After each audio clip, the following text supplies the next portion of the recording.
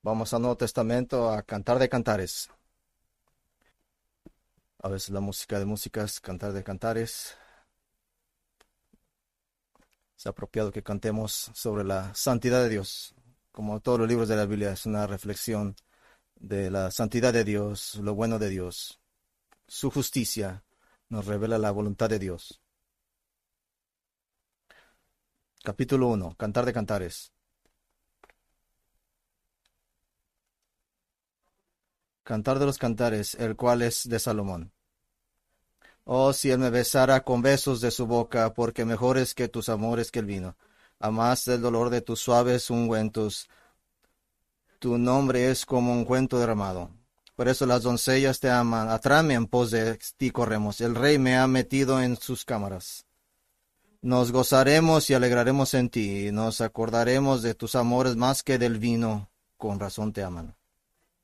Morena soy, oh hijas de Jerusalén, pero codiciable, como las tiendas de Cedar, como las cortinas de Salomón. No reparéis de que soy morena, porque el sol me miró. Los hijos de mi madre se airaron contra mí, me pusieron a guardar las viñas, y mi viña que era de mía no guardé. Hazme saber, oh tú a quien ama mi alma, ¿dónde apacientas, dónde cesteas el mediodía? Pues, ¿por qué había de estar yo como errante, junto a los rebaños de tus compañeros?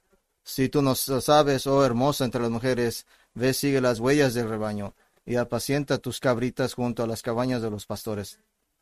A yegua de los carros de Faraón te he comparado, amiga mía. Hermosas son tus mejillas entre los pendientes, tu cuello entre los collares. Zarcillos de oro te haremos, tachonados de plata. Mientras el rey estaba en su reclinatorio, mi nardo dio su olor. Mi amado es para mí un manojito de mirra que reposa entre mis pechos, racimo de flores de aleña en las viñas de Engadí. Es para mí mi amado. He aquí que tú eres hermosa, amiga mía. He aquí eres bella, tus ojos son como palomas. He aquí tú eres hermoso, amado mío, y dulce nuestro lecho es de flores. Las vigas de nuestra casa son de cedro, y de cipres los artesonados. Yo soy la rosa de Sarón y el lirio de los valles. Como el lirio entre los espinos, así es mi amiga entre las doncellas. Como el manzano entre los árboles silvestres, así es mi amado entre los jóvenes, bajo la sombra del deseado me senté. Y su fruto fue dulce a mi paladar. Me llevó a la casa del banquete, y su bandera sobre mí fue amor. Sustentadme con pasas, reconfórtame con manzanas, porque estoy enferma de amor. Su izquierda está debajo de mi cabeza, y su derecha me abrace. Yo os conjuro, oh doncellas de Jerusalén, por los corzos y por las siervas del campo, que no despertéis ni hagáis velar el amor, hasta que quiera. La voz de mi amado, he aquí, él viene, saltando sobre los montes, brincando sobre los collados. Mi amado es semejante al corzo o al cervatillo. Él aquí, está tras nuestra pared, mirando por las ventanas, atisbazando por las celosías. Mi amado habló y me dijo, levántate, oh amiga mía, hermosa mía, y ven, porque aquí ha pasado el invierno, se ha mudado, la lluvia se fue, se han mostrado las flores en la tierra. El tiempo de la canción ha venido y en nuestro país se ha oído la voz de la tórtola. La higuera ha echado sus higos y las vides en cierne dieron olor. Levántate, oh amiga mía, hermosa mía, y ven. Paloma mía, que estás en los agujeros de la peña, en lo escondido de los escarpados parajes, muéstrame tu rostro, hazme oír tu voz, porque dulce es la voz tuya y hermoso tu aspecto. Cazadnos las zorras pequeñas que echan a perder las viñas, porque nuestras viñas están en cierne. Mi amado es mío y soy suya. Él apacienta entre lirios y hasta que apunte el día y huyan las sombras. Vuélvete, amado mío, sé semejante al corzo y como el cervatillo sobre los montes de Beter. Por las noches busqué en mi lecho al que ama mi alma, lo busqué y no lo hallé. Y dije, me levantaré ahora y rodearé por la ciudad, por las calles y por las plazas, buscaré al que ama mi alma. Lo busqué y no lo hallé. Me hallaron los guardas de ronda la ciudad. Y les dije, ¿habéis visto al que ama mi alma? Apenas hube pasado de ellos un poco. Hallé luego al que ama mi alma. Lo así no lo dejé, hasta que lo metí en casa de mi madre y en la cámara del que me dio a luz. Yo os conjuro, doncellas de Jerusalén, por los corzos y por las siervas del campo, que no despertéis ni hagáis velar el amor hasta que quiera. ¿Quién es esta que sube del desierto como columna de humo, sahumada de mirra y de incienso y de todo polvo aromático?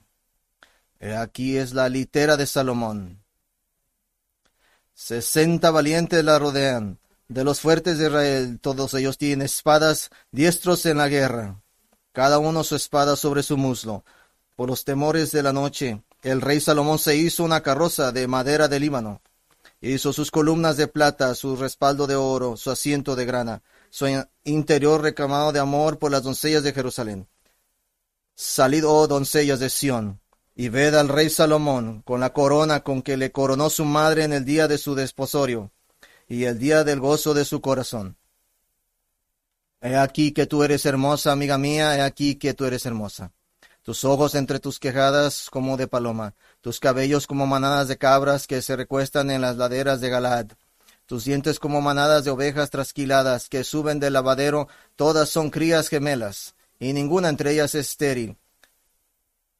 Tus labios como hilo de grana y tu habla hermosa, tus mejillas como cachos de granada detrás de tu velo, tu cuello como la torre de David, edificada para armería, 1000 escudos están colgados en ella, todos escudos de valientes, tus 2 pechos como gemelos de gacela, que se apacientan entre lirios, hasta que apunte el día y huyan las obras.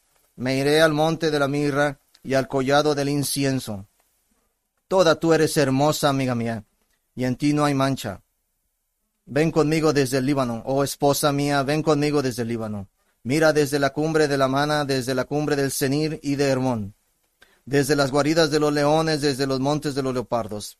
Prendiste mi corazón, hermana, esposa mía, has apresado mi corazón con uno de tus ojos, con una gargantilla de tu cuello. Cuán hermosos son tus amores, hermana, esposa mía, cuánto mejores que el vino tus amores, y el olor de tus ungüentos que todas las especies aromáticas. Como panal de miel destilan tus labios, oh esposa. Miel y leche hay debajo de tu lengua, y el olor de tus vestidos como el olor del Líbano. Huerto cerrado eres, hermana mía, esposa mía. Fuente cerrada, fuente sellada. Tus renuevos son paraíso de granados con frutos suaves, de flores de aleña y nardos, nardo y azafrán, caña aromática y canela. Con todos los árboles del incienso, mirra y aloes, con todas las principales especies aromáticas, fuentes de huertos, pozo de aguas vivas que corren del Líbano. Levántate, Aquilón, y ven, austro, soplad en mi huerto. Despréndanse sus aromas, vengan mi amado a su huerto y coma de su dulce fruta. Yo vine a mi huerto, oh esposa mía, he recogido mi mirra y mis aromas, he comido mi panal y mi miel, y mi vino y mi leche he bebido. Comed, amigos, bebed en abundancia, oh amados. Yo dormía, pero mi corazón velaba. Es la voz de mi amado que llama. Ábreme, hermana mía, amiga mía, paloma mía, perfecta mía, porque mi cabeza está llena de rocío, mis cabellos de las gotas de la noche. Me he desnudado de mi ropa como me he de vestir. He lavado mis pies como los he de ensuciar. Mi amado metió su mano por la ventanilla, y mi corazón se conmovió dentro de mí. Yo me levanté para abrir a mi amado, y mis manos gotearon mirra, y mis dedos mirras se corrían sobre la mejilla del cerrojo. Abrí yo a mi amado, pero mi amado se había ido, había ya pasado, y tras su hablar salió mi alma. Lo busqué y no lo hallé, lo llamé y no respondió. Me hallaron los guardias de la ronda de la ciudad, me golpearon, me hirieron, me quitaron mi manto de encima, los guardias de los muros. Yo os conjuro, oh doncellas de Jerusalén, si halláis a mi amado, que le hagáis saber que estoy enferma de amor. ¿Que es tu amado más que otro amado? Oh, la más hermosa de todas las mujeres, ¿que es tu amado más que otro amado, que así nos conjuras? Mi amado es blanco y rubio, señalado entre 10,000, su cabeza como oro finísimo, sus cabellos crespos, negros como el cuervo, sus ojos como palomas junto a los arroyos de las aguas, que se lavan con leche y a la perfección colocados, sus mejillas como una era de especias aromáticas, como fragantes flores, sus labios como lirios que destilan mirra fragante, sus manos como anillos de oros engastados de jacintos, su cuerpo como claro marfil cubiertos de zafiros, sus piernas como columnas de mármol fundadas sobre brasas de oro fino, su aspecto como el Líbano escogido como los cedros, su paladar dulcísimo y todo el codiciable. Tal es mi amado, tal es mi amigo, oh doncellas de Jerusalén. ¿A dónde se ha ido tu amado, oh la más hermosa de todas las mujeres? ¿A dónde se apartó tu amado? Y lo buscaremos contigo. Mi amado descendió a su huerto a las eras de las especies, para apacentar a los huertos y para recoger los lirios. Yo soy de mi amado y mi amado es mío. Él apacienta entre los lirios. Hermosa eres tú, oh amiga mía, como Tirsa, de desear como Jerusalén, impotente como ejército en orden. Aparta tus ojos de delante de mí, como ellos me vencieron. Tu cabello es como manadas de cabras que se recuestan en las laderas de tus dientes, como manadas de ovejas que suben del lavadero. Todas son crías gemelas y estéril no hay entre ellas. Como cachos de granada son sus mejillas detrás de tu velo. 60 son las reinas y 80 las concubinas y las doncellas sin número. Mas una es la paloma mía, la perfecta mía, es la única de su madre, la escogida de la que la dio a luz. La vieron las doncellas y la llamaron bienaventurada, las reinas y las concubinas y la alabaron.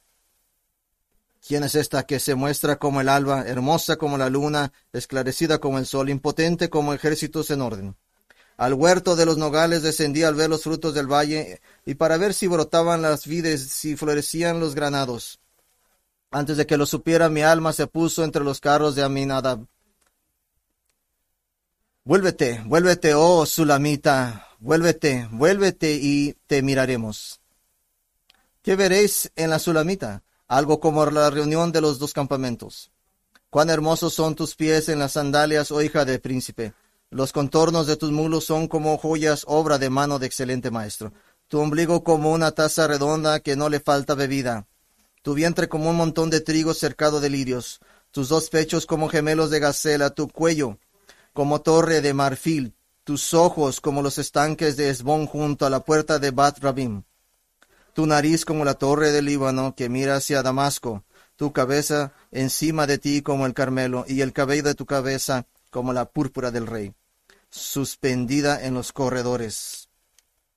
Qué hermosa eres y cuán suave, oh amor deleitoso. Tu estatura es semejante a la palmera y tus pechos a los racimos. Yo subiré a la palmera, asiré sus ramas. Deja que tus pechos sean como racimos de vid y el olor de tu boca como de manzanas y tu paladar como el buen vino. Que se entra mi amado suavemente y hace hablar los labios de los viejos. Yo soy de mi amado y conmigo tiene su contentamiento. Ven, oh amado mío, salgamos al campo, moremos en las aldeas y levantémonos de mañana a las viñas. Veamos si brotan las vides, si están en la cierne, si han florecido los granados. Allí te daré mis amores. Las mandrágoras han dado olor, y a nuestras puertas hay toda suerte de dulces frutas, nuevas y añejas que para ti, oh amado mío, he guardado. Oh, si tú fueras como un hermano mío que mamó los pechos de mi madre, entonces hallándote afuera te besaría y no me menospreciarían. Yo te llevaría, te metería en casa de mi madre, tú me enseñarías, y yo te haría beber vino abodado del mosto de mis granadas. Su izquierda está debajo de mi cabeza y su derecha me abrace. Os conjuro, oh doncellas de Jerusalén, que no despiertes ni hagáis velar el amor hasta que quiera. ¿Quién es esta que sube del desierto recostada sobre su amado?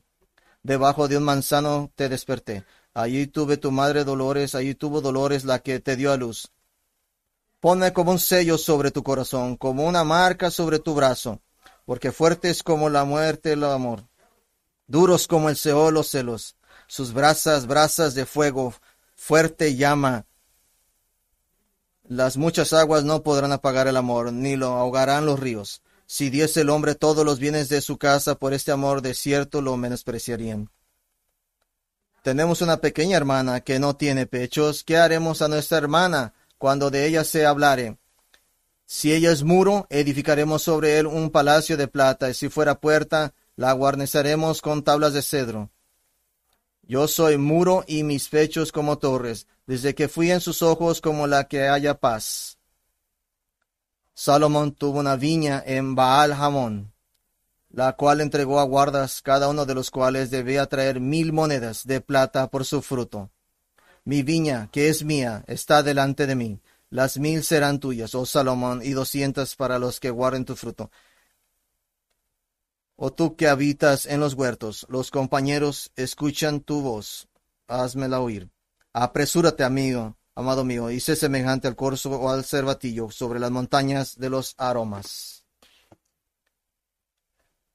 Esa es la palabra de Dios. Una tremenda palabra. Es una poema, una historia. Así quería que la escuchara toda una sola vez, completa. En 2 ocasiones dirigí un equipo misionero en la Gran Bretaña para predicar en varias iglesias. Me encantaría volver y conocimos a nuestro hombre Tom McConnell y su esposa Kathy. La segunda vez que estuvimos ahí, nuestro equipo tuvo la oportunidad de tomar un descanso un día y tomamos un break y tomamos el tren debajo del canal de la Mancha, conocido como el túnel, para que pudiéramos pasar todo un día en el país de París. Para Silvia y para mí, otro para un amigo mío, miembro del amigo, sabíamos 2 objetivos a toda costa. La primera, íbamos a subir a la Torre Eiffel, lo que hicimos después de esperar en la fila durante 3 horas o más. Y no tiene el mismo las leyes de elevadores, empacados como sardinas. Y la segunda era tomar un café, comer en algún restaurante clásico en París, el cual hicimos y disfrutamos de una comida gourmet increíble. Después de todavía lo que comimos en ese tiempo, fue fenomenal. Había varios grupos de nuestro equipo que más o menos permanecieron juntos e hicieron varias cosas, y una vez que nos reunimos para tomar el tren de regreso a Londres, compartimos lo que habríamos hecho durante el día. Y una de las preguntas que sugerimos fue, ¿dónde almorzaron? Nuestro pequeño de 3 describió la comida gourmet que disfrutamos, describiendo cada plato con exquisito detalle. Luego el grupo siguiente compartió simplemente, ¿dónde comieron? Dijeron, nosotros fuimos a McDonald's. Así es que estaba tratando de pensar esto. Volaron 5.437 millas de Los Ángeles a Londres, viajaron a París, una ciudad que tiene 2000 años de antigüedad y es considerada el centro de la cocina gourmet en el planeta Tierra, y fueron y comieron una quarter pounder con queso, o si lo quiere decir en francés, a quart levé avec des œufs fraîches. Sigue siendo una hamburguesa con queso. El libro de Cantar de los Cantares es el París de la Biblia. Es el centro, no la cocina gourmet, sino los ideales más altos dados e inventados por Dios con respecto a la profundidad relación de amor que es posible incluso en un mundo pecaminoso, en la unión ordenada de Dios de un hombre y una mujer en matrimonio. Es el París de la Biblia.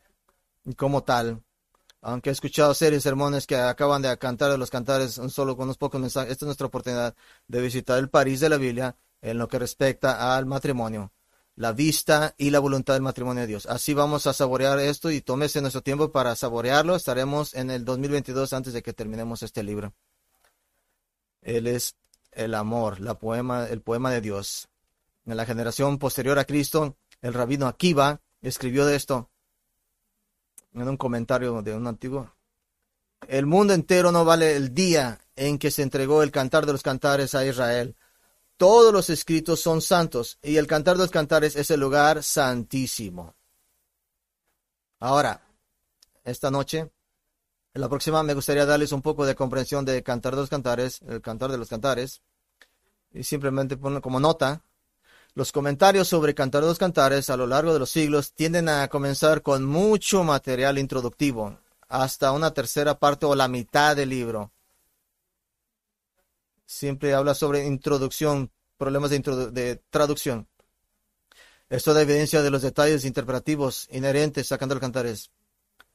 Muchos podrían estar en desacuerdo, pero todavía interpretar Cantar de los Cantares. Al mismo tiempo, lo hemos leído todo. Así es que todos podemos leerlo y entenderlo. Así es que hay una ironía grande. Voy a tratar de encontrar un equilibrio de los temas introductorios e interpretativos importantes para el libro. Así que dedicaré los 2 primeros mensajes a analizar algunos de esos temas. Es que vamos a tomarnos el tiempo. No quiero pasarlo por alto. Quiero que nos sentemos y y vamos a saborear esta comida. Así es que esta noche solamente vamos a tratar de contestar preguntas para entender un poco este, porque es un poco complejo. Primera pregunta, ¿por qué predicar con la canción de Salomón, Cantar de Cantares? Cuando mencioné la semana pasada que estaba comenzando a cantar los cantares, di 10 razones para predicar. Le voy a recordar esas 10. Aparte, le voy a agregar 3 más razones adicionales. La razón número 1 está en la Biblia. La razón número 1 está en la Biblia. Toda la escritura está inspirada por Dios y es útil para enseñar y para entrenar en justicia, 2 Timoteo 3:16. Toda la escritura, y es parte de la escritura. Hablando de los pastores, Cantar de los Cantares no es un manual de matrimonio, es cómo Dios inventó el matrimonio, cómo lo describe. Hablé con uno de los pastores maestros de Grace Community Church, donde John MacArthur pastorea, semana pasada, y este pastor ha predicado a través de Cantar de los Cantares en un grupo de compañerismo que es responsable de pastorea, y le pregunté cómo lo hizo, y dijo que tuvo una cita con John MacArthur para hablar con él, y le hice una pregunta. Pienso predicar Salomón de Salomón, Cantar de Cantares. ¿Está en la Biblia? Le dijo. Eso fue toda la conversación. Si está en la Biblia, se debe de predicar. Segunda razón, tenemos una responsabilidad con nuestros jóvenes. Tenemos una responsabilidad con nuestros jóvenes. Tenemos muchos jóvenes en nuestra iglesia, y ellos obtendrán su punto de vista sobre el romance y el matrimonio en algún lugar. Mejor les damos la opinión de Dios. Estamos viviendo oficialmente en un mundo que ya no se parece nada a los estándares de las vidas bíblicos. Realmente no hay manera de recibir modelación y enseñanzas precisas sobre el tema del romance y el matrimonio del mundo. Están muy desviados. Tiene que venir de la Biblia. Tercera razón. El matrimonio y la intimidad conyugal están bajo agresión. Están siendo asaltados. Están tratando de ser destruidos. Matrimonio, el regalo de la intimidad matrimonial de Dios, está siendo atacado desde todas las direcciones. Esto ha llegado a la iglesia. Es que más que nunca necesitamos volver a la visión de Dios sobre el amor conyugal. Es un trago de agua en un desierto de mentiras en este mundo. Trate de qué es un buen matrimonio en Google y va a observar pura basura. Cuarta razón. Todas las formas posibles. Dar un grato contraste al pecado sexual. Para Génesis 19, todo tipo de perversión, abominación sexual ya se había cometido en la Biblia. Y Dios habla de ello. La Biblia está llena con toda posible tipo de abominación sexual. Y cómo Dios la está castigando. Si se le cae la Biblia, aún usted puede encontrar ahí un problema de abominación sexual. Así es que el Cantar de Cantares proporciona un hermoso contraste perfecto. Satura el resto de la Biblia. Una quinta razón. Vamos a evitar el legalismo. La quinta razón para evitar el legalismo. Esto ayuda a evitar la noción legalista de que simplemente evitar totalmente el tema de la sexualidad humana se traduciría en justicia y piedad. Eso fue en los 70, 80 y a veces quiere resurgir, pero si nunca hablamos de ello no hay problema. Y lo opuesto es correcto. Así es que nunca diga a sus hijos decirles no hablar sobre esto. Hay que hablar de esto. Así es que siempre hay que hablar la verdad. A Dios le gusta siempre hablar la verdad con justicia. Así es que hay que evitar el legalismo. Sexta razón. Esto ayudar a evitar la noción legalista, simplemente evitar totalmente. De alguna manera, si nunca hablamos de eso, no será el problema. Más bien la verdad es lo que traduce la justicia de verdad. El Cantar del Cantar está diseñado para elevar el matrimonio humano a su lugar legítimo y santo y celestial, y algo que es de Dios. Y todo matrimonio está en un refuerzo de la comprensión santa celestial, del invento de Dios, del amor conyugal. El Cantar del Cantares no degrada ni hace luz de la intimidad matrimonial, pero tampoco evita el tema y tampoco roba la gloria de Dios que se merece por su invención del matrimonio y la intimidad del matrimonio. Séptima razón, advertir contra jugar contra el romance, no estar jugando con el romance. ¿Cuántos padres en la iglesia del Señor Jesús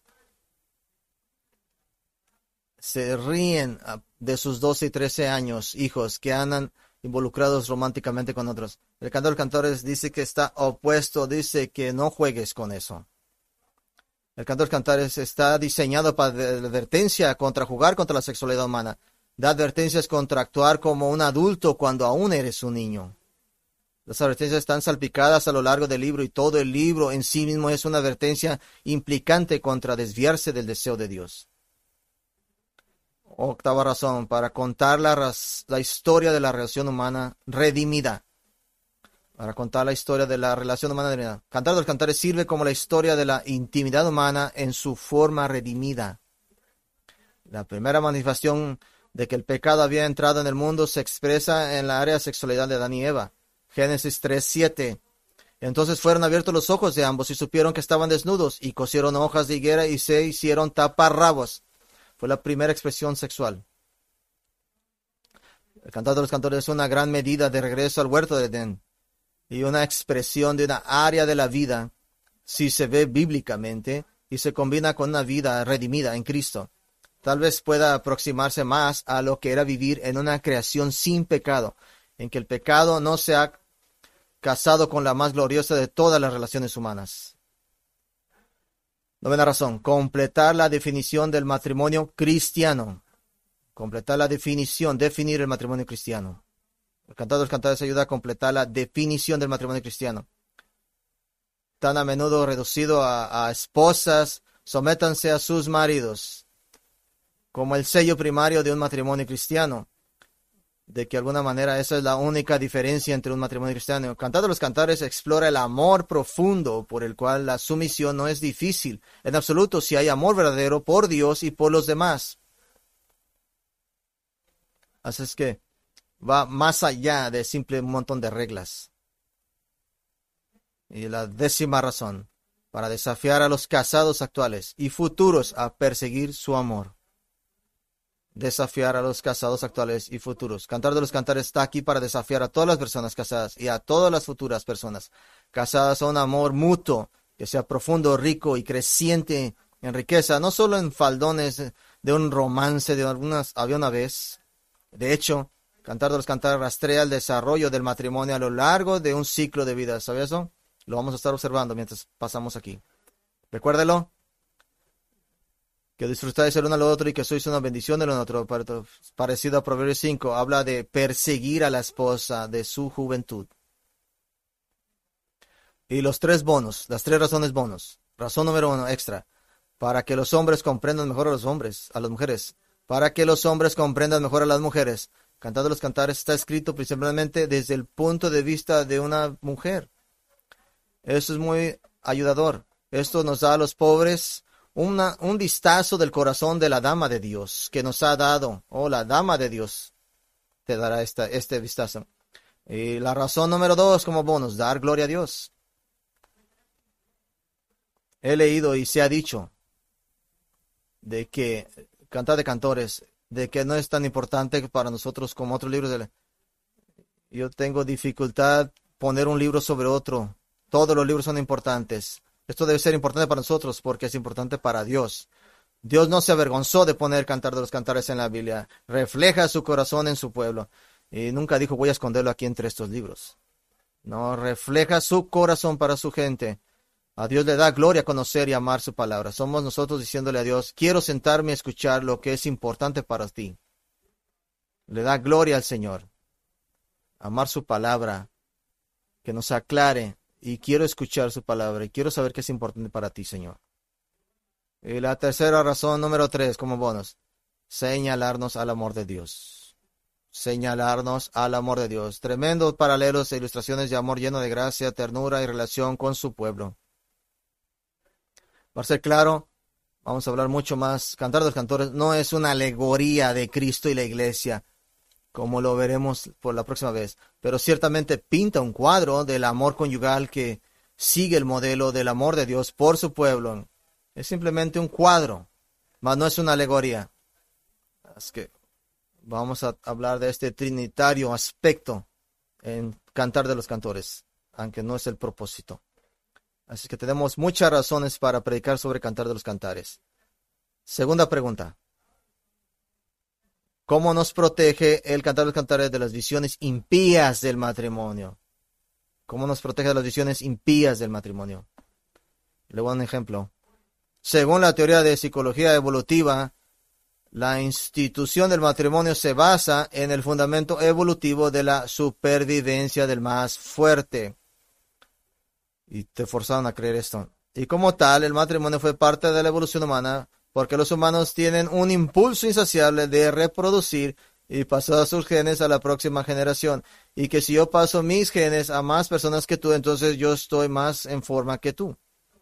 Así es que el matrimonio se desarrolló como una asociación entre un hombre y una mujer que esencialmente están haciendo un acuerdo que resultará en que ambos genes se transmitan a los niños, los más posibles que puedan. Ese es el trato básico. El hombre tiene derechos sexuales físicos exclusivos sobre su esposa como quien tendrá sus hijos, y la mujer obtiene provisión y protección, que es un contrato. Pero la base de la relación se basa en si se satisfacen o no sus necesidades personales. Un autor escribió, la fuerza de la alianza depende de la percepción de cada uno de los socios de los beneficios y costos de continuarla o terminarla. En otras palabras, en el momento en que no estás al par, me reservo el derecho de irme, y se acabó el contrato. En un capítulo del libro teórico largo y tedioso llamado La psicología evolutiva del matrimonio y el divorcio, los coautores hablan de páginas y páginas. Esto habla de sufrimiento para el ministerio. Y describen este tipo de acuerdo y beneficio mutuo del matrimonio, incluidos los factores que hacen que el matrimonio más útil o menos útil para el llamado el consumidor del matrimonio, también conocido como el esposo y la esposa, o la esposa. Pero ¿qué no se menciona en este frío análisis del matrimonio de los antiguos simios aparentes? Si alguien creyera en la evolución, ¿qué no se menciona? El amor. No se menciona el amor. No puede reducido a simplemente una teoría. En contraste, Cantar de los Cantares presenta la riqueza de una conexión humana de amor que es tan profunda, que tan rica que realmente desafía toda explicación. Tuve que usar manzanas, huertos para poder describirlo. Y muy chistoso. Y suficientemente divertido, si bien uno de los propósitos del matrimonio humano dado por Dios es dar a los hijos ser fructíferos y multiplíquese en el Cantar de los Cantares. Esta pareja nunca menciona a los niños. No, su amor es todo sobre ellos dos. Es un recordatorio tremendo del aspecto de una carne del matrimonio, una sola carne, que es la primera descripción oficial del matrimonio en la Biblia. Génesis 2:24, por tanto, dejará el hombre a su padre, a su madre, y se unirá a su mujer, y serán una sola carne, un solo cuerpo. En otras palabras, el Cantar de los Cantares grita, exclama, mi esposa o mi marido es la persona más importante del mundo. Mi esposa o mi esposo, de los 8 billones de personas de este planeta, este es el que escogió Dios para mí. Y de los 8 millones de personas de este planeta, yo soy el único que Dios eligió amar y ministrar. Y sirve a mi cónyuge. Y si bien el mundo dice que el matrimonio se puede definir cualquiera que quieras y que incluso eso es desechable, Cantar de los Cantares dice, tu matrimonio es sagrado, es santo, es digno de alabarse, es la fuente del mayor amor humano que conocemos en esta tierra y es de Dios y por lo tanto se debe tratar como santo. Tercera pregunta. No sé si quieres saber sobre esta, pero yo me interesé en ella. ¿Cuáles son los desafíos de predicar el Cantar de los Cantares? ¿Cuáles son los desafíos de predicar el Cantar de los Cantares? Y un erudito escribió, el Cantar de los Cantares es un libro para adultos. Esto ha sido siempre una de las dificultades cuando se trata de enseñanza y predicación pública de este texto. A menos que uno pase inmediatamente a la alegoría o de alguna otra manera básicamente ignore el texto, parece que poco se puede interpretar literalmente para cualquier audiencia que incluya a los niños. Y parece cierto. Sin embargo, no puede esperar hasta el momento antes de que un adulto joven se case para tratar de darle rápidamente el punto de vista de Dios sobre el matrimonio. Y el amor íntimo necesitan ser criados creyendo y entendiendo el plan de Dios para el matrimonio, para que naturalmente anhelen el matrimonio como Dios lo ha previsto. Estamos en una epidemia, y qué interesante. Así es que el antiguo Israel en nuestro país simplemente están decidiendo no casarse. Están metidos a relaciones, en romance, pero no se quieren casar. No quieren responsabilidad. Necesitamos volver eso. Necesitamos ayudar a nuestros jóvenes a entender Cantar de los Cantares es la forma de hacerlo. En Antiguo Israel se volvió tradicional leer Cantar de los Cantares en voz alta durante la Pascua a toda la familia. Lo acabamos de hacer ahorita, solamente se toman 15 minutos leerlo. ¿Y por qué esto? Ayuda a evitar la noción incorrecta de que evitar por completo el tema de la sexualidad humana significa justicia y piedad, que si nunca hablamos de esto no habrá un problema. Y ayuda a educar a un joven israelita en lo que Dios les dio para desarrollarse como humanos, perseguir la familia. Ahora, en predicar Cantar de los Cantares tiene dos extremos. Y he predicado de manera sórbida, reduciendo a un simple manual de matrimonio. Cantar de los Cantares ha sido como un hobby para mí. En un extremo, tratando de predicarlo de una manera sórbida, no reducirlo a un simple manual de matrimonio. Sigue predicando para incrementar la asistencia de la iglesia, para hacer algo divertido.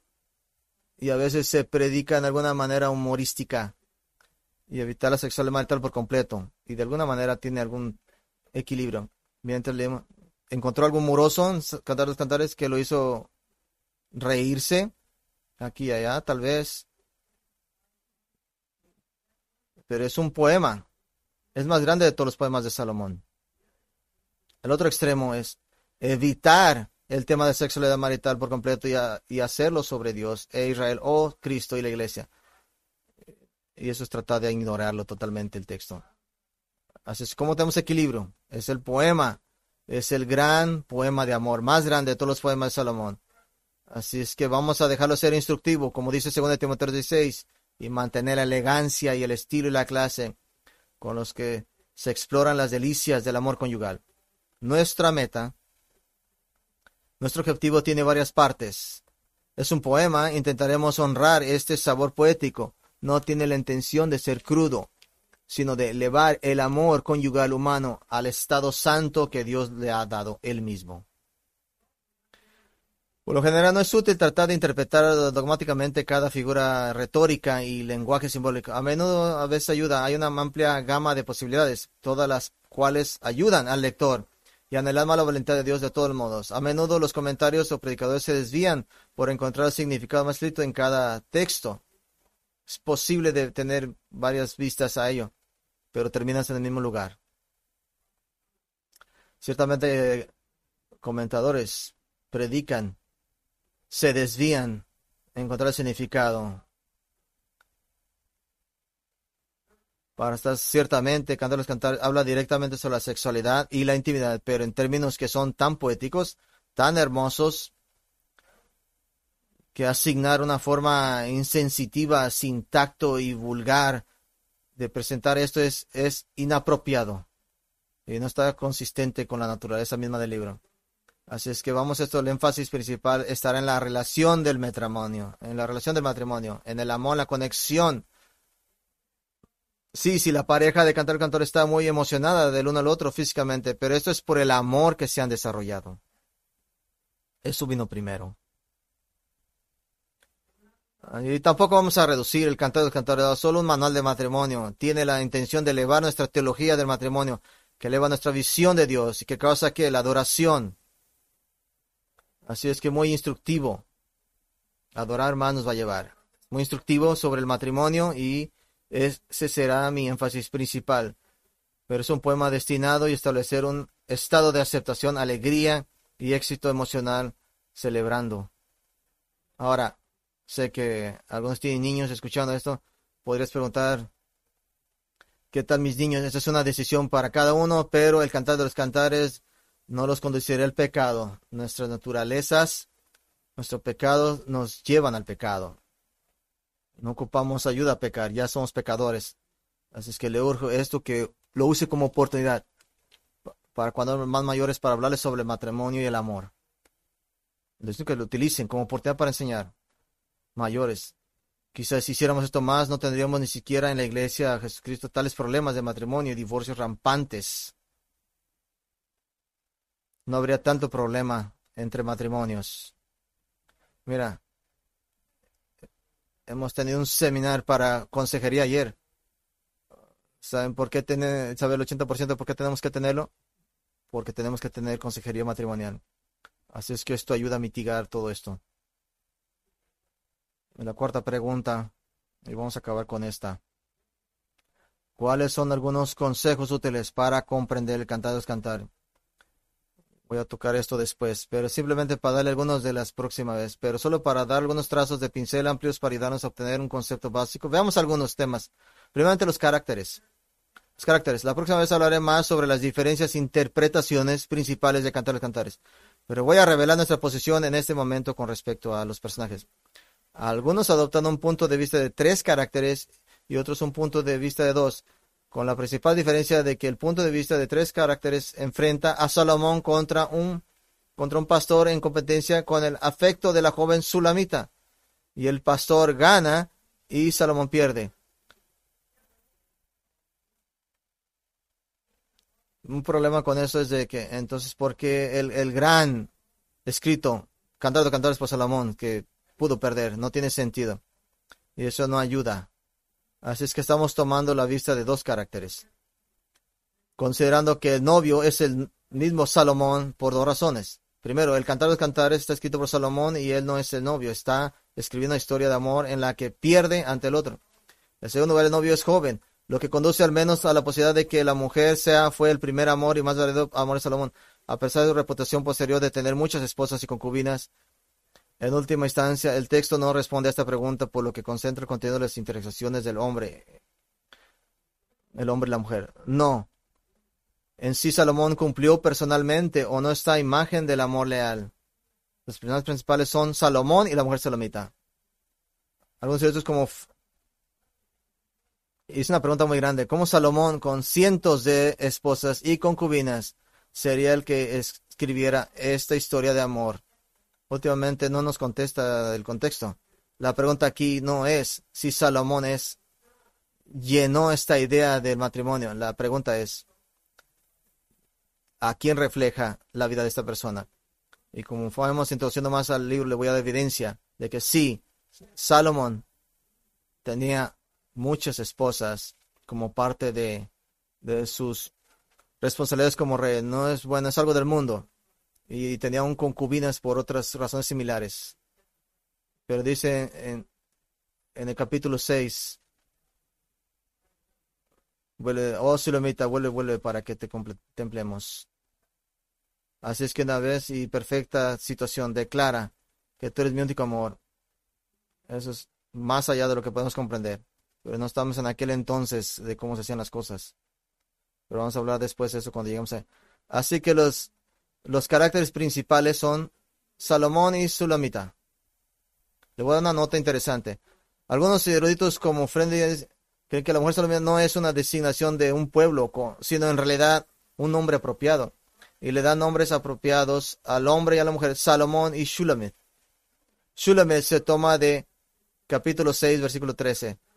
Vuelve, oh Sulamita, vuelve para que te contemplemos, para que te podamos ver. Hace tanto Salomón como Shulamit provienen de la misma raíz hebrea. Los dos son de la palabra que nos da como shalom, como paz en hebreo. No es Salomón, es shalomo y Shulamit. Paz, perfección, unidad, como si tuvieran nombres similares. Un carácter más. Cantar de Cantar es un poema. También contiene el recurso literario de esencialmente un coro, una audiencia para observar el amor de desarrollo de Salomón y Sulamita. Esto es como un coro, se llama. Una audiencia de observar que se ven el amor, que desarrollan gran interés. Se llama las hijas de Jerusalén. Mujeres jóvenes solteras que ven el amor, que se desarrollan en este romance y están observando y multi veces dan advertencias a esas mujeres. No despierten al amor. Pero son la audiencia, son el coro. Deje hablarles sobre el poema en sí.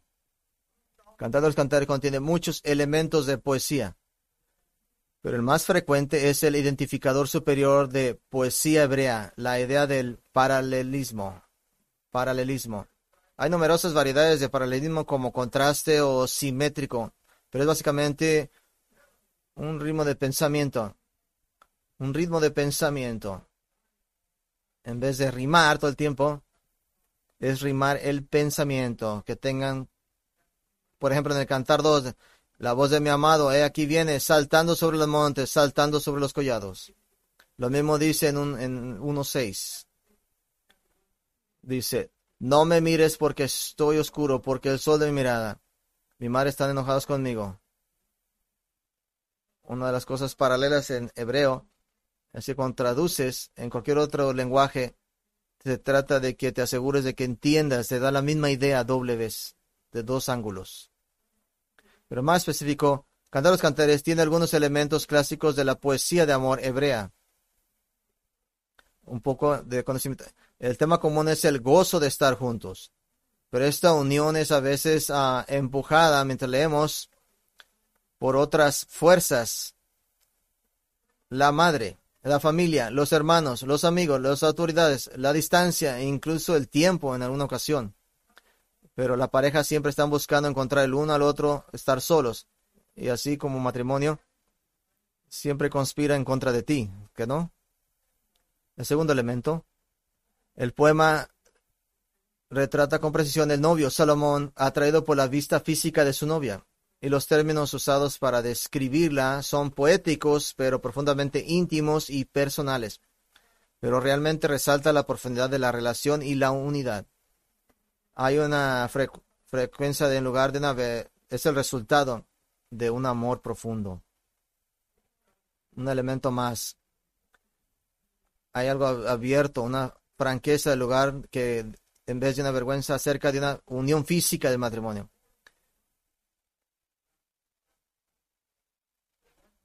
Su pensamiento el uno al otro era abierto, invitador. No era sucio. Es muy diferente a como pensamos hoy en este día. Es abierto, invitador. No está sucio de ninguna manera. Ahora, pero lo que es más interesante es Cantar de Cantores como poema, las cosas que no están ahí. La poesía de amor era muy común y una parte importante de la literatura del antiguo cercano oriente, pero curiosamente el Cantar de Cantares faltan algunos elementos clave que se encuentran en casi todas las demás poesías de amor culturales y importantes. Le voy a dar algunas simplemente. Establece aparte del Cantar de los Cantares como la visión de Dios, del amor conyugal, no la visión del mundo. Le voy a dar algunos ejemplos y hay muchos más. En la poesía del amor cananea, mesopotámica y egipcia, el amor físico está directamente en ese lado, relacionado con referencias religiosas, incluyendo los dioses de esos pueblos. En otras palabras, la religiosidad extásica estaba involucrada con el amor físico, pero por supuesto una abominación para Dios. Así es que a través de toda la Biblia, esta idea de conectar físicamente amor, conectando con la idolatría y cosas religiosas, es una abominación para Dios. Es muy interesante que Cantar de Cantares no menciona al Dios vivo y verdadero hasta el mismo fin. Y en el contexto más amplio de ser parte de la literatura de sabiduría del Antiguo Testamento, la sección cómo vivir ante Dios, en la sección esa, no es necesario que, pero la ausencia de dioses falsos de los pueblos que rodean a Israel es conspicuo. Algo más falta. La poesía del antiguo cercano oriente usa mucho vocabulario de la naturaleza, jardines, viñedos, flores, pájaros, etc. Justo como el Cantar de los Cantares. Pero hay una gran diferencia. Toda la poesía antigua cercana al oriente a menudo personifica estos elementos de la naturaleza incluso y los convierten en dioses. Las flores las hacen Dios, todo es Dios para ellos, las flores, pero para el hebreo toda la naturaleza es simplemente la manifestación de la creación hecha por el único Dios verdadero y nunca más que eso. O que hay una personificación de algún Dios en algo. Se usan metafóricamente y cuadros que ver, pero nada que adorarlo. Algo más que falta, la poesía del antiguo cercano oriente a menudo conecta la borrachera y la seducción muy juntos, que la mejor manera de encontrar el amor es a través de la borrachera que conduce, por supuesto, a todo tipo de arrepentimiento e incluso crímenes. Pero en Cantar de los Cantares, mientras que el vino se menciona varias veces, nunca hay una manipulación o borrachera con todo el arrepentimiento y las seducciones. Solo se menciona un hombre y una mujer que se aman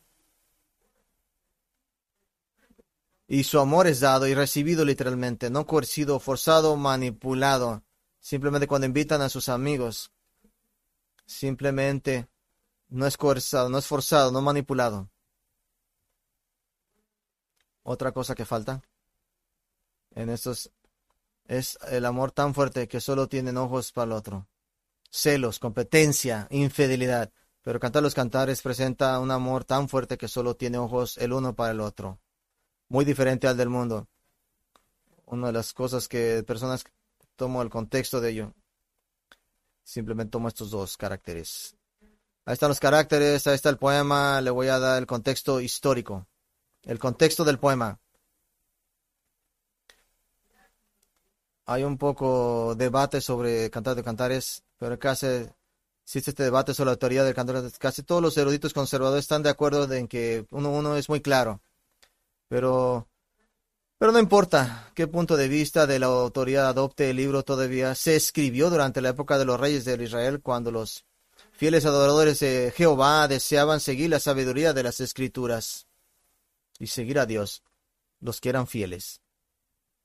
De hecho, la sabiduría irónica de Salomón, de Cantar de Cantares, ellos correctamente ven la vital, la salud espiritual de los israelitas. Si el matrimonio está bien, entonces toda la familia está bien. Si la familia está bien, entonces el clan está bien. Si el clan está bien, entonces la tribu está bien. Si la tribu está bien, entonces la nación como toda está siendo fiel. ¿No es una manera mal de ver al mundo?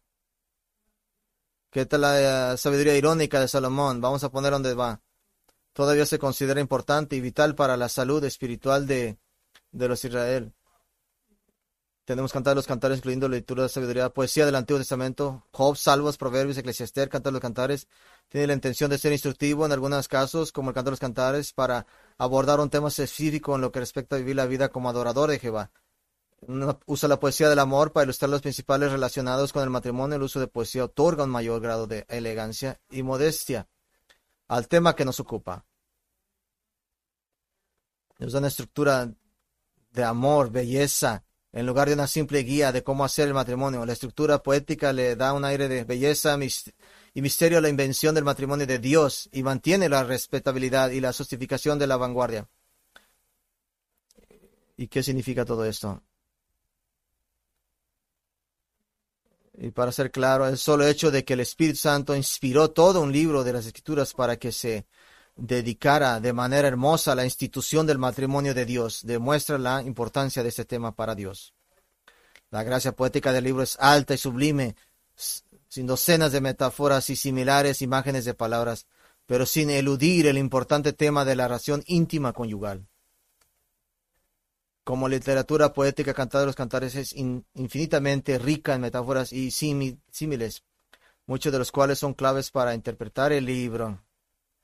Esta es la que considera a Dios lo más importante. Ahora, una pregunta clave es, ¿una historia ficcional como personajes? ¿Es ficcional estos personajes? ¿Son reales como Salomón o es una historia de amor real? Es posible, ciertamente, que se trate de poesía, que se trata de personajes de ficción en una celebración de amor conyugal, pero la presencia de Salomón en la historia nos lleva a tomar esto como una interpretación poética de una historia de amor real. No es exactamente cómo pasó, no es exactamente las palabras como se dijeron, tan compactadas, sí, en palabras que fueron dichas, pero de manera que son más poéticamente expresadas. Como Charles Spurgeon, si lee algunos de sus sermones, es el más publicado autor de todos los tiempos, porque tenía la mitad de la congregación en 1800 tomando notas, y se juntaban, comprimían y trataban de limpiar todo el mensaje para leer el Charles Spurgeon. Bueno, Charles Spurgeon se paraba esencialmente en un púlpito y simplemente se ponía a predicar un cartón arriba de una caja. Son representativamente lo que se predicaba. ¿Es exactamente cómo pasó? No exactamente. Pero no escriben, aclarar su garganta, que estuvo tosiendo 5 veces. saca todo eso, simplemente pone lo mejor. ¿Es ficcional? No, es una historia de amor real. Están los personajes del poema, sí, el contexto del poema. Una cosa última, ya lo han visto en sus Biblias, sobre los subtítulos.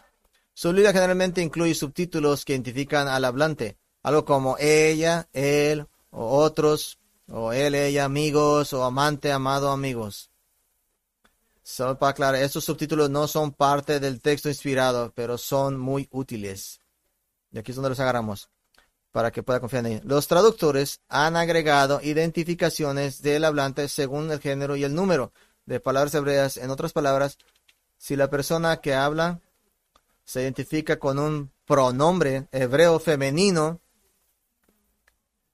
entonces es la novia.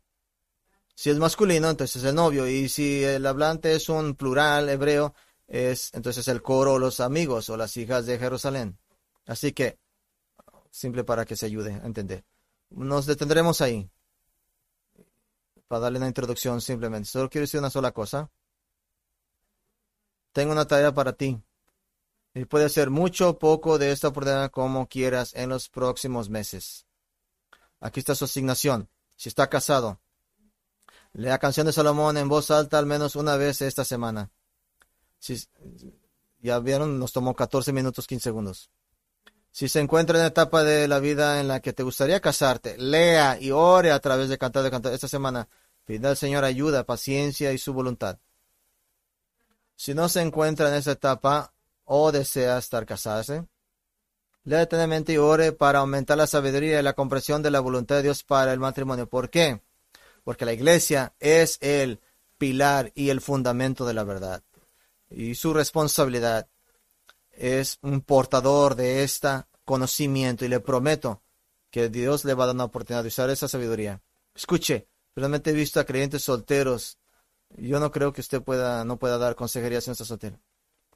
¿Quién necesita ser consejero? Conocer la palabra de Dios. Así es que he visto solteros hacer una muy buena consejería matrimonial. Simplemente porque conocen la palabra de Dios. Así es, cada semana estaré dando asignaciones al final de cada mensaje. Así es que quiero que se lleve esto y lo aplique la palabra de Dios a usted mismo y aproveche esta oportunidad.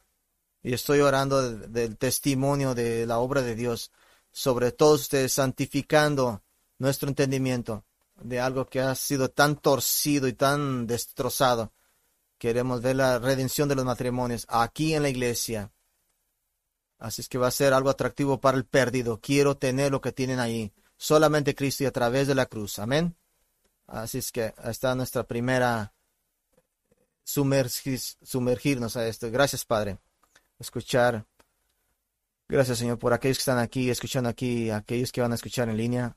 Señor, ahora oramos por todos aquellos que están en algún estado donde no se han casado, pero desean casarse. Oramos por ellos, que este sea el enfoque de oración, no para hacerlos sentir mal, sino para darles esperanza y gozo y ver un vistazo al futuro.